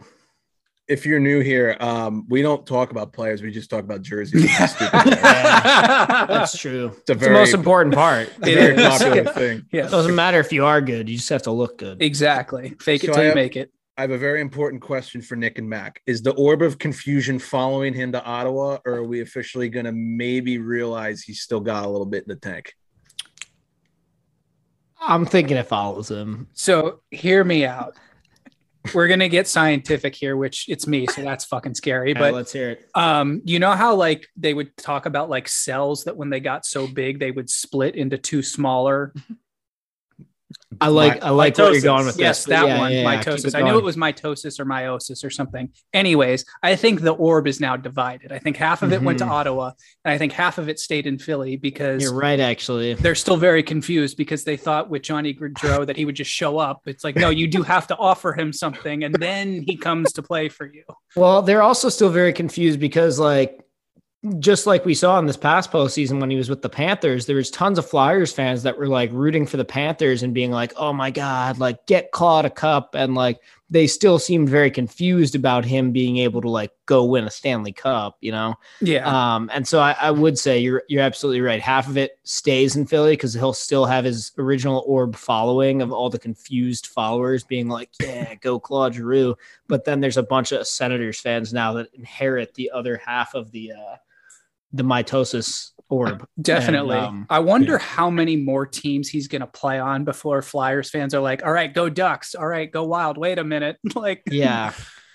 I really goes need to the Penguins and Flyers fans are like, wait a minute. Yeah. What happened? I'd be confused. What happened? I need a mitosis meme so bad on TikTok right now. With Giroux's face just getting split in half and like melting. Yeah, that'd be great. All right, moving on. We got a little goalie drama to talk about. So the Toronto Maple Leafs, they ditched Jack Campbell, who they didn't even make a contract offer to, apparently. He signs with the Oilers for a 5-year, $25 million deal. And in the meantime, the Maple Leafs go with an all-star tandem that we all saw coming of Matt Murray and Ilya Samsonov. I don't even want to like ask like a question about each contract. I want your guys' opinion. Who's going to have better goaltending this year, the Leafs or the Oilers? No. I think Yeah. so. Okay, so call me crazy. I think in a weird way, You're Murray's crazy. going to find it. I hope so. I don't think you're totally off, but I think it's going to be better. I think because he's from there originally, right? Or lived there or has some connection to there or something. Is it who's the Greyhound? The Sault Marie Greyhounds Yeah. or whatever? Oh, right. I forgot about this. Dubas was the GM of the Greyhounds when Murray played for the Greyhounds. So they have a little bit of history there. Do you know who the coach was of the Greyhounds that Dubas hired? No. Sheldon Keefe. Oh my God. Wow. It's coming full circle. Yeah. Wow. Interesting. Wow. I could see Murray finding his game. To me, all three of the goalies we just mentioned, Murray, Samsonov, and Campbell, all three of them have something to prove this year. So, I mean, that should be a good thing. The only thing that I worry about for Sammy is, to me, one of his biggest problems in Washington was confidence. Like, he would get on a roll and he'd be really good, and then he lets in one shitter, and then he's terrible for the next 2 weeks. And to me, going to Toronto made no sense because I immediately thought of that. And I'm like, that's the most like scrutinizing market in the NHL. And they are going to be very hard on him, just like they are. Plus he's Russian. All of their players. Yeah. They give those guys no breaks whatsoever. Yeah, that's very true. Yeah, that's a tough media outlet to walk into. Yeah, I don't know what the answer is. Who's got a better goaltending situation? I think honestly, that Campbell deal might be a little too fat for me. I agree. You know, he had one decent season. I mean, he had a good season. I'll call it like it is, but man, he had some bad stretches. Yeah. Yeah. I've just never understood the thought process with giving a unproven or shaky goaltender term. Well, and to me, like the Leafs team he played for last year was better than the Oilers team that he's about to play for in terms of like Depth. being able to help your goalie win games. You know what I mean? Like, the Oilers D, I think, is weaker than the Leafs D that he just played for. So if anything, he's going to need to be stronger. Yeah. Should be interesting to watch. And it's, you go. Yeah. It's just going to say, it's hard for me to trust any like halfway decent goalie in an Oilers uniform, just between Mikko Koskinen, Mike Smith, Cam Talbot. Yeah. Like, if they need to get an actual elite goaltender, which means they're going to have a competent organization to draft one at some point. So, but that'll happen when pigs fly. Never. So, Yeah. When you really think about it, all those names you just listed, they all kind of fall into the same category. It's like that, like, it's a dry market. We have no other choice. It's a so 1B. Here you go. Yeah. Or a 2A. Yeah. So last two deals we'll talk about, and then we'll talk caps and pens. The Senators, they signed restricted free agent Josh Norris to an 8-year, $63.5 million deal. Big payday for the young stud who's coming off a really good season. And then Andre Palat finally ditches the Lightning, but of course he comes to the Metro and is joining the New Jersey Devils on a 5-year, $30 million deal. Good for him. He deserves it. Solid payday. I won't be concerned about the Devils until they solve the goaltending problem, because I think they're still about 5 to 10 years away from doing that. But this is one I do not like at all. Heischer and him down the middle is a nightmare scenario for anyone in the Metro, especially teams that struggle in the neutral zone. Just trying to think of one off the top of my head.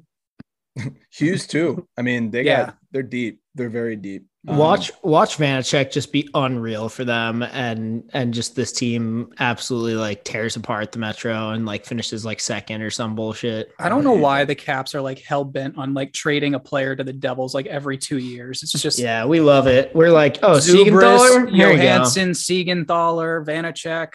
Yeah. All right, let's get to the Caps Devils. We'll run through these a little quickly. Kemper, you guys landed him. Good job. You got him on a $26.5 million deal, AAV of 5.25. What are your thoughts? Initially, I was kind of like, okay, I hope we don't sign Kemper, just because I was worried he was going to be too expensive. I also worry about the injury problems that he's had in the past. Now that I've had some chances to look into it more and kind of mull it over, I am happy about it. I'm excited to see him in a Caps uni, excited to see what he can do for us. Definitely is an upgrade from last year. You can't deny that.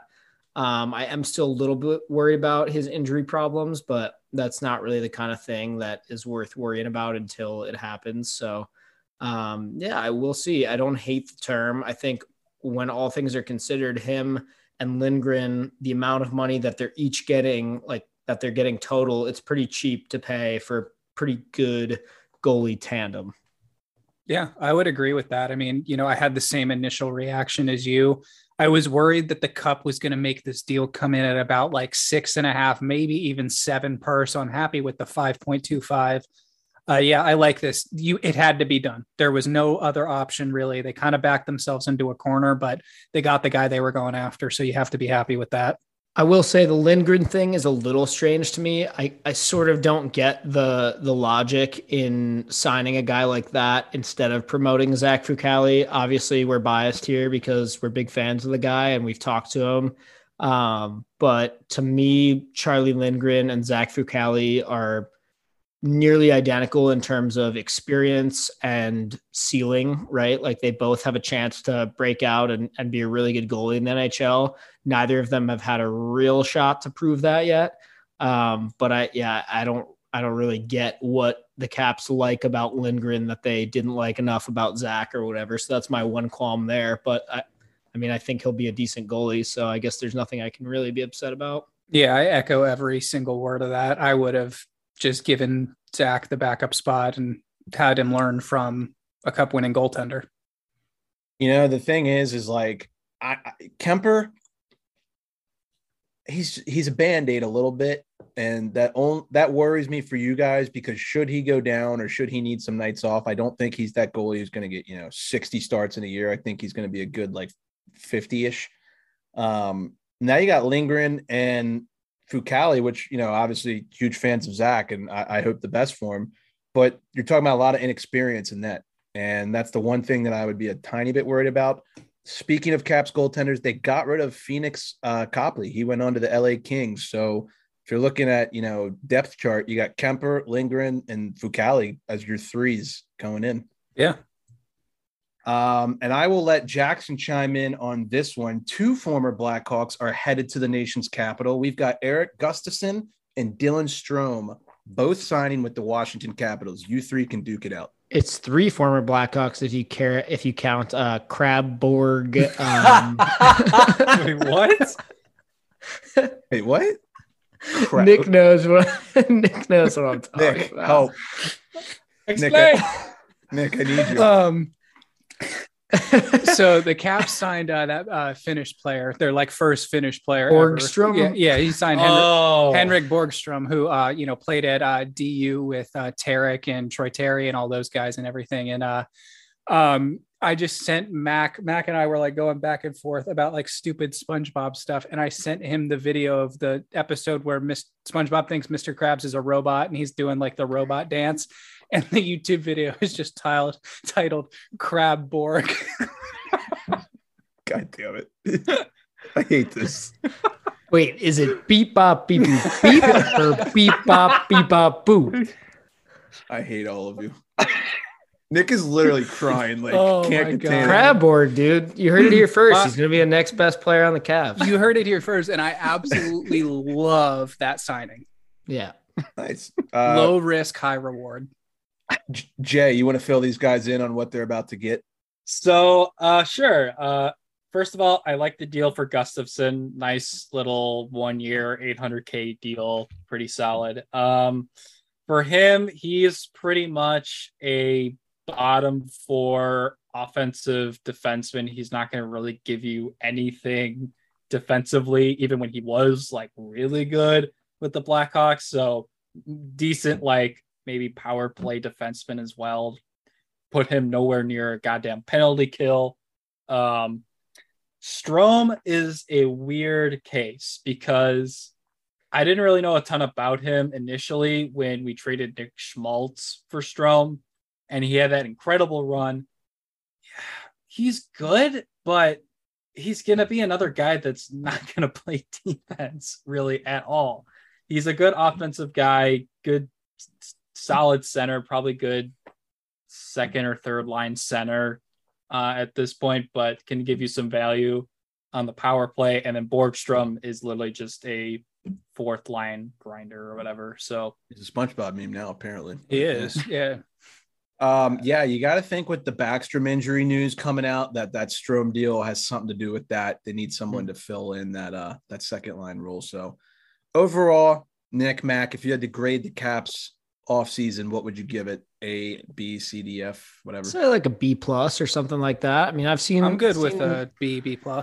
Seen Strome score some seriously impressive goals, so we know the potential is there. Another guy I think we forgot to put on this list here is Connor Brown, that I'm really excited about. That's from the Ottawa. big one for me. I think that's a great sign. I'm really excited to see him play for the Caps. But yeah, I think overall B+. It was one of the more exciting free agencies in recent memory in terms of like signing both a large quantity of players, but also like all of them are like household names that like we all know if we're following NHL pretty well, you know. It was weird because it was like you always root for chaos when you get near free agency, and then like the day comes and you're like, wait, like why are you taking my players? Yeah, right. Yeah. You're like, wait, I didn't want this. Oh, wait, no, I'm not done playing with them yet. Yeah. Yeah, I feel you on the exciting off season as we are shifting into Penguins news here. It was definitely a anxiety induced 2-week period for me. A lot going on. Won't spend too much time on this. We got to wrap up soon, but the Penguins keep the band going, man. It's kind of crazy. If you would have asked anybody in Penguins media, nobody thought that this was possible. We had Jesse Marshall on a couple months ago where I literally asked him, like, are they keeping Malkin or Letang, and is there any chance they do both? And he said there's no chance they keep both. And somehow, I don't even want to say Hextall did it. I'll say Crosby did it. So they signed Chris Letang to a 6-year, $36.6 million deal. They signed Ricard Raquel, which a lot of people thought he was gone. He signed a 6-year, $30 million deal. And then the night before free agency, somehow Sidney Crosby works his way down to Florida and talks Gino off a cliff. He eventually signs a 4-year, $24.5 million contract. Who could have seen anywhere? Dude, I thought Malkin was gone, like dead serious. I think everybody thought he was gone when he said he was testing free agency. He's a little bit of a head case. He gets very emotional. I think he felt a little disrespected by Hextall and, FSG, but Sid talked him into it. There was rumors that Sid literally flew down to Florida and like talked to him and was like, dude, you're signing this fucking ticket and I don't care what happens. Like, you have to stay. And here we are. So, my thoughts on all of this, I'll make it in one sentence. The term sucks. Nobody's going to debate that, but they've got about, I'd say, 2 more years of really making any type of noise. And after that, we're going to suck. And you just kind of have to deal with the contracts at that point. So the way the salary cap era goes. Yeah, exactly. And here's what I'll also say. We just re-signed Rust, Raquel, Malkin, and Letang, all for under $24 AAV, $24 million AAV. If you had told me that, like before the offseason, I would have said you're on crack. So I don't know how they did that, but good for Hextall. I mean, he's doing his job. Couple little signings. They re-signed Pierre Oliver Joseph. He was the main piece in that Phil Kessel trade to Arizona. Obviously, that led to some deals that we'll talk about here shortly. And then fresh off a long playoff run with the Lightning, the Penguins actually agreed to a 3-year deal worth $8.25 million with Jan Ruda. I love this deal. This is a load of barnacles. Classic Penguins deal right there. Classic Penguins player. I feel like that guy was just born to wear black and gold for y'all. I like that deal a lot. Hextall has made it clear that his job in previous teams and with this team too is to get him bigger. I think we've been pushed around far too much. I think I shared this graphic over the course of the playoffs, but there was like a metric of like teams with height and weight on an axis, and they would like judge the teams like, how big are they compared to the rest of the playoffs. And every team's like in the middle or to the right, and the Penguins are just all the way to like by themselves on the left. We're like the smallest team ever. And I think this helps. So obviously they signed some defensemen and then they trade some defensemen. John Marino goes to Jersey in exchange for Ty Smith and a 2023 third-round pick. I like this deal personally. You save some cap. I think that the ceilings are about the same. And Ty Smith, he can play. I think he was kind of – I think he was stranded in New Jersey. Definitely. I'm surprised to hear you say that, though. I know he's got some upside, but I just, I remember you being so high on Marino when he first came in. So his rookie year, he was really, really good. And he just kind of fell off he just never got his offensive game back. And for how much they were paying him, I think he's on like a $6 million or $5 million deal for the next 4 years. You got Ty Smith still on like a basically rookie deal. So I like that. This one, I don't know how to feel. Jeff Petrie and Ryan Poland come to Pittsburgh in exchange for Mike Matheson and a 4th-round pick. Very controversial trade by Hextall.